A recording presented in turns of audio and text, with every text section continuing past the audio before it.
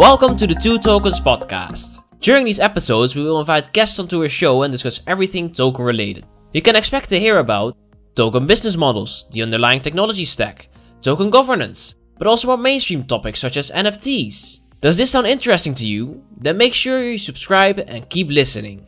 And now, on to the episode. Marleen is really technical about this, but it should be said that it took a lot of work getting the grant from European Union and to publicize this for the public use. But there's a lot of work that was done in the back, and a lot of work is going to have to be finished before December 2023, right? So this is no easy feat. But it's again with two tokens we're showing tokenization at work, right? We're also showing, it's interesting, there's all these different opinions. Of course, we're mocking the lawyers and the regulators, but really, we need everybody, right? Because we're changing society, we're changing the economic fabric of society, and every country does it differently. And so maybe Johnny, maybe you have an opinion. You are relieved of Europe after Brexit. What was your, what is your opinion of today and what happened in Europe? I have some slides for you. Let me find them. He's completely hijacked my presentation. I did. Oh, and Marleen or I did? Well, I don't know. And I'm between you and having a drink and something to eat, so we're going to try and keep it brief. Alex basically had mentioned that he was in Frankfurt a couple of weeks ago, and a number of themes and ideas came up which they were trying to address. So he, 24 hours ago, he bounced them onto me and said, what do you think about this? Can you actually say a few things? But starting off, I Googled what is a Englishman. And you might want to try it. And up comes, and you'll see in a minute, it looks like I don't know, almost a chap from Home Pride Flower, if have you ever seen it, sort of a sort of short guy with a bowler hat and a flag. And then I Googled what is a Dutchman, obviously thinking my friend Alex, and up came this. What? That. No. Yeah. Yeah. And what's interesting is actually there's a number of you in the room that are, probably just left school, not Alex. Wow. And there's a number of what I call, excuse the language, old farts. You've been in the markets for a little while, you've got various experience, and I think we need to bear in mind that a lot of what you know can be used in these markets. And we don't want to throw away, if you like, that knowledge and expertise. We have rules and regulations to try and stop some of the nefarious actors. And I think we need to bear that in mind, but we shouldn't be dictated to by what's happened in the past, and we have to replicate that, albeit in a sort of digitized format. And so with that sort of backdrop in mind, it was really to try and explain the situation as we see it from, if you like, a UK perspective. Not that one is better than another, but the UK is quite good at inventing games.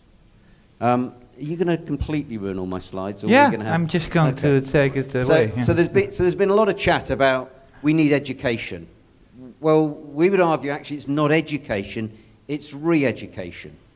Because, well, for the simple reason, most people, if you go and say, oh, what are you involved in at the moment, Johnny? I've spent most of my life in regulated markets running an asset management business.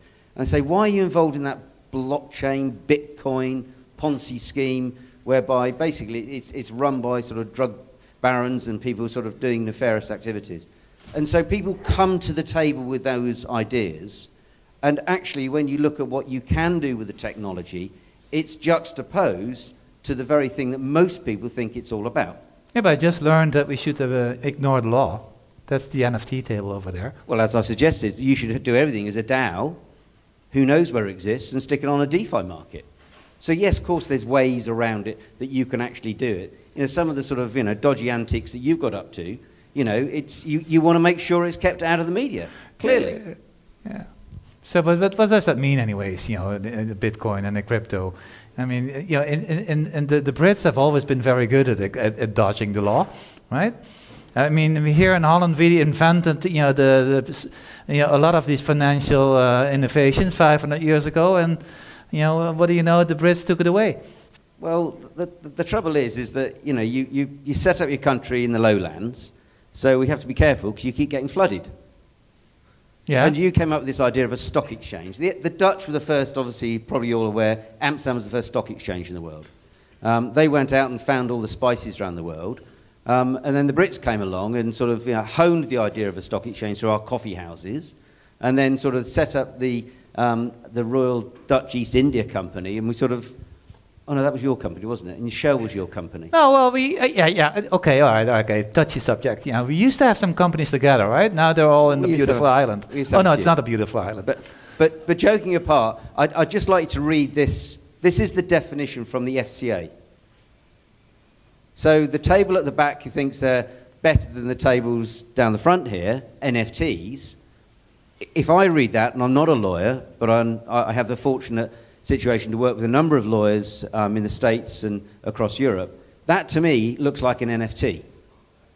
So does that mean that the regulators are going to have a pop at your Uffizi gallery? Because they actually sold a Michelangelo NFT for something in excess of $175,000. Does that mean they're going to have a go at Serie A, the Italian Football League, who've just actually been giving away NFTs, or the Premier League? And I can go on and on and on of examples of global brands that are now getting involved in this sector. Meanwhile, we have our friends, the Yankee Doodle Dandies, who are coming out with statements like this, because finally the penny has dropped. And had we had this conversation when we first met back in 2016, this market was being driven by people wanting to get around the rules and regulations. How do I transfer money and not get caught? How can I actually transfer anonymously? And what's happened is the whole thing has been turned on its head, and you've got table 5, stable coins. You've now got 90% of all central banks currently involved in various different projects looking at building out a stable coin. And your point, Oliver, about we need a global, if you like, consensus. Well, the Bank of International Settlements have got a project which is talking about not just central bank digital currencies, but multi-central bank digital currencies. How do we get that integration? So you're now seeing governments driving adoption, arguably. And you're seeing global brands that are using the technology. And it's something which, from an educational point of view, showing people real case studies, showing them real examples of what's actually happening, becomes a very powerful way to reinforce. So I would argue it's re-education, not education, Alex. Yeah. Because some people feel offended if you tell them to get educated. They went to school. Well, you went to school before war, but I certainly did. But yeah, so some people actually did get a degree. But they've all got different ideas of what it actually means. So joking apart, that's what we see this time and time again. People come of it from the wrong angle because they actually just know a little bit, and a little bit of knowledge is actually very, very dangerous. Yeah, but it's also, some people find it difficult to associate themselves with crypto because it's criminal. But that's the whole point. Crypto isn't necessarily criminal, and probably the most important thing is to bear in mind the crypto market is a very, very small market. It was 2 trillion. It's now sort of substantially below that, given what's happened literally in the last week or so. But it's the technology behind the crypto which is actually really important. It's statistics like this. This was the biggest seizure from the FBI of assets ever. Okay, they were held to ransom and they gave over some monies, but they managed to get 85% of them. So you need to bear in mind that digital assets leave digital footprints, and therefore it becomes easier to be able to track and trace. So any stolen NFT can be traced? Depends how the NFT is being created, but potentially yes. And going back to the rules and regulations, I know we've got ABN here. I'm not sure what other banks we got here, but it's the banks that consistently been fined hundreds of billions of dollars for poor systems and procedures, and we're trying to impose that regulation on a fintech sector, certainly, whereby it's stifling innovation. And what's going to happen, you're going to drive that innovation. So what's the number in the UK? I think 1 out of 9 employees at the bank here are tasked with financial crime, right? And KYC. Is that 1 out of 9? What is it in the UK? Must be much bigger than that. I think it's one out of 9 employees at the banks. Yeah. Bigger? Well, I know when I was running a quoted regulated asset management company, 20% of my time was spent purely just on compliance. Now, although I've been regulated all my life, I have a question mark over, is it sensible that we have these statements on television, on the radio, and you go, and you may lose your money. How does that help the investor? And so I think we have an opportunity now to start using technology in a very different way. Yeah. So my clicker isn't working. It's not so working. yes, it is. Yeah. So we've put this slide up here, and you'll see that there's one, we had to try to find it. It's this one over here. We didn't think it was on here.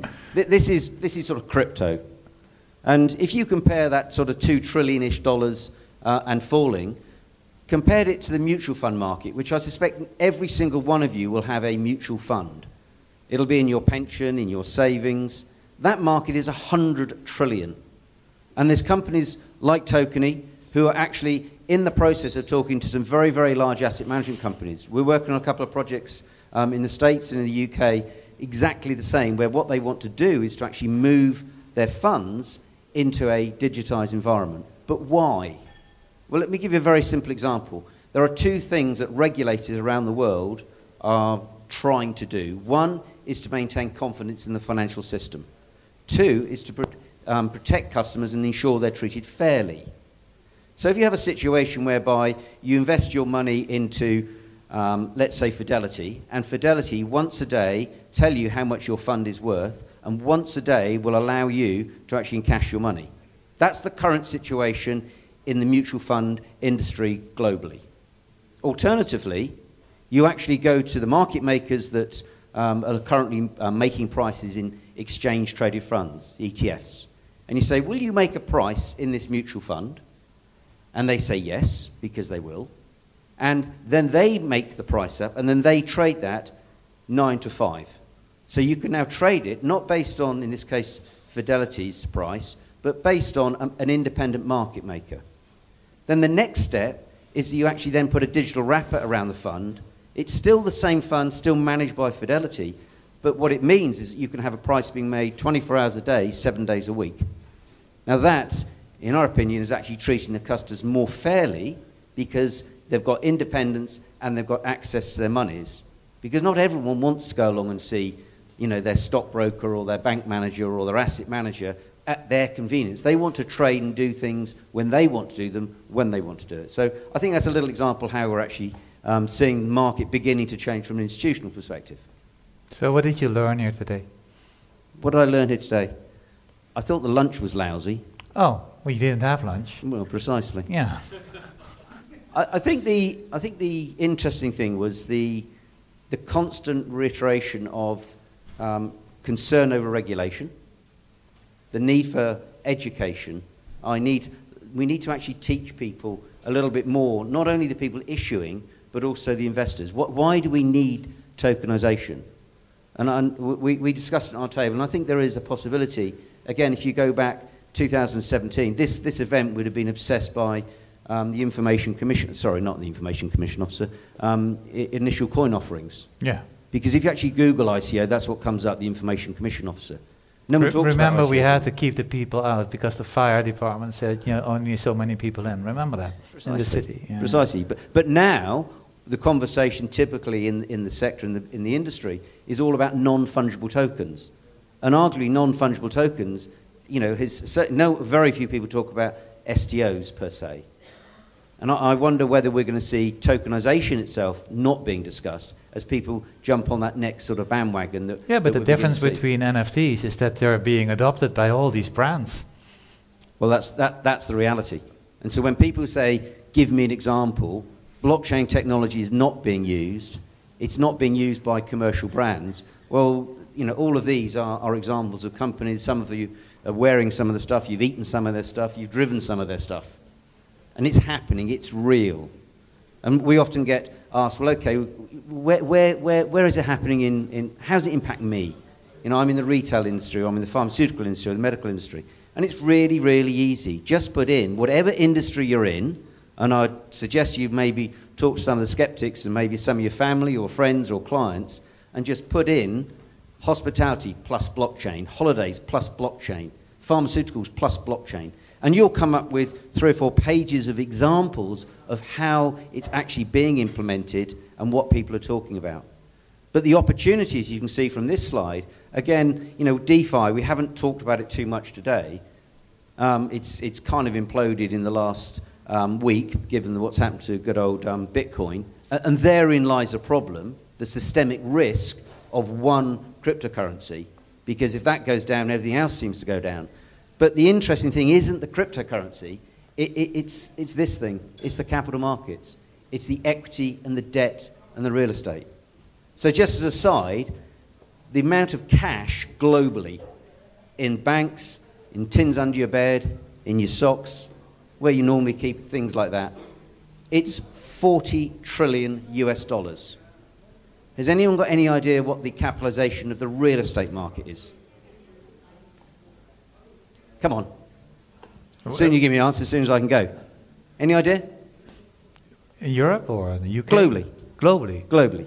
What's the capitalization of property? No. No one got any idea at all? Well, according to Savills, it's 326 trillion. 306, how much? 326 trillion.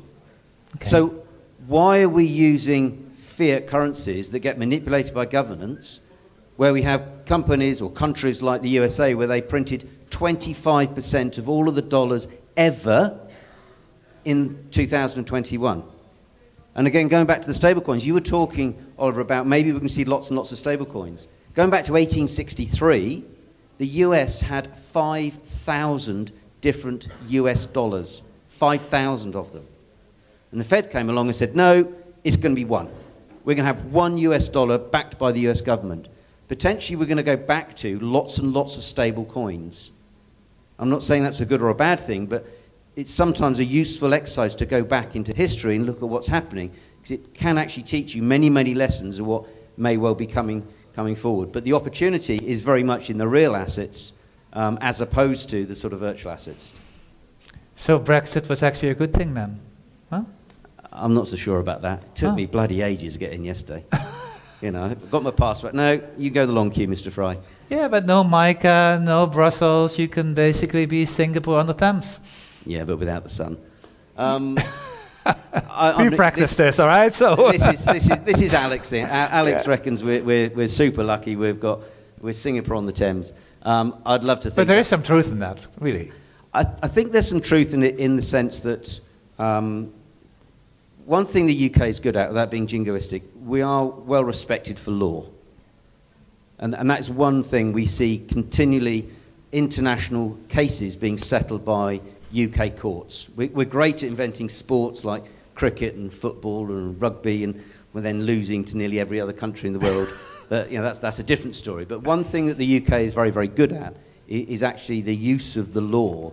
And where I think we could well see is the development of more rules and regulations. We've recently seen a great example of a young lady who runs something called Women in Blockchain. And she successfully brought a case to the High Court whereby it reconfirmed not only is Bitcoin a property, which is something which they've actually now said, which is really important if you're going to have legal contracts, if you're going to have insurance, if you're going to have banks getting involved. But the courts have now said that NFTs actually are property, which means that if your NFT gets stolen, you can actually go through and trace who is the owner and take that asset back. If they're not property, there's nothing you can do about it. So I think one of the advantages we've got, if it's true, and the UK government really does want to become a centre for digital assets, I think that may well open up some opportunities whereby people will actually see that there's some opportunities to actually do things in the UK with some of the less constraints. My concern is, though, the whole thing about national boundaries. And are we going to see the rise of more DAOs and DeFi? And actually, it's irrelevant where you're based. Well, but with the rent in London, you're going to need a top job, get well paid. So, well, that's the other thing. The money that's being paid for blockchain and digital asset specialists attracts a lot of tax and attracts high-paid jobs. With allegedly, according to a recent survey, London is actually set fair. But I don't want to make this all about London. I was interested in the next slide because I was surprised about this. Oh, what's the next slide? Well, I put it up earlier on. Holland is the highest owner of cryptocurrencies in Europe. I thought that was quite surprising. I was surprised the UK had 33% of its citizens had exposure or owned cryptocurrencies. So again, this is a much bigger figure than many people would initially think. But how do they get their exposure? Well, as you say, once again, we're back down to Bitcoin and Ethereum. And as I've already mentioned, you've got the systemic risk, and we've seen, I don't know whether many of you realise, it's fallen by 43% in the last year. So there's a lot of people that have got exposure to that asset class, which are now saying, oh, I'm not sure if that's a good idea. I personally think that is really, really good, because the market was being driven by two things: fear of missing out and greed. And having gone through an 87 crash and having been through a dot-com sort of meltdown and the 2008 and the Gulf War invasion, you need a reality check.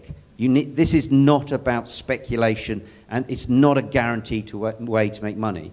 And I think what will come out of this is actually people understanding a little bit better, hopefully, the technology, and then applying that technology to real assets, and also applying that technology to, as we said, to non-tangible assets into the metaverse. And this was interesting from a study carried out, and their numbers saying that the market is around about sort of 30-odd billion at the moment, could be well rising to over 80 billion. So these are growing markets that, I would argue need to have some knowledge and get exposure to on behalf of your clients. A small little bank called Citigroup, they reckon the metaverse market could be worth between 8 and 13 trillion. And look at all the different areas that they're predicting it's going to impact. You don't get companies like Microsoft and what was Facebook basically changing their name to get involved in metaverse. 30% of males between 18 and 29 in Japan have a digital partner. How much? 30. Those are single men. Maybe they're two-timing their wives with their avatars. I don't know. but my point is, by looking at your face, you're saying, what? Precisely, we don't get it. We don't spend on the whole hours being paid to play. Microsoft spent $65 billion on Activision Blizzard. They're in the process of actually market research to those same users and saying, we're now going to produce a number of tokens, non-fungible tokens, ways to give you digital value. So you can actually sell your sword, your house, your spaceship, or whatever it is. And so it's a matter of being aware of it, not necessarily believing in it, because there's other markets out there which are almost becoming out of nothing. The metaverse is a virtual land. But companies like Gucci are finding that they can sell virtual handbags more than a physical handbag.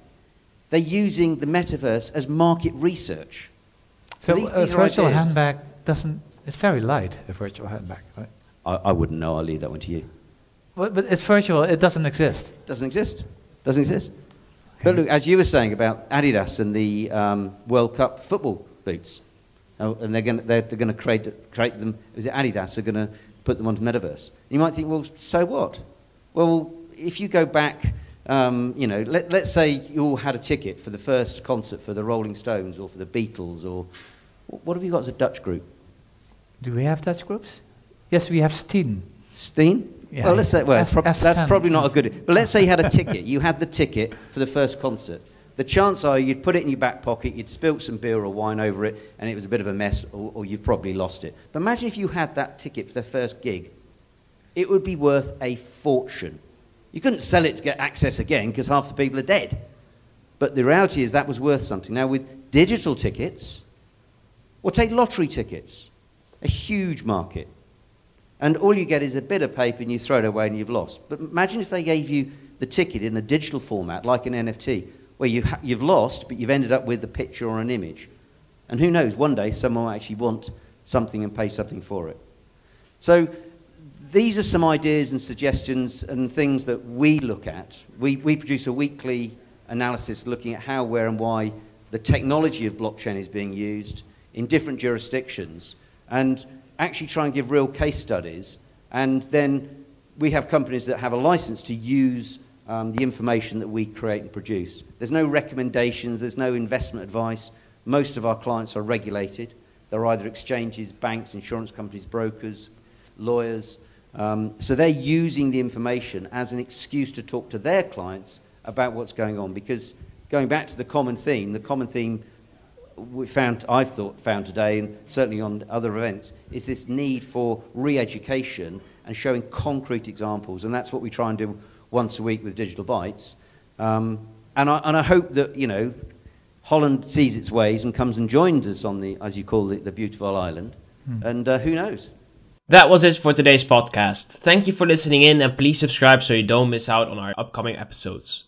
If you want to get in touch with us, you can find our contact details at www.twotokens.org.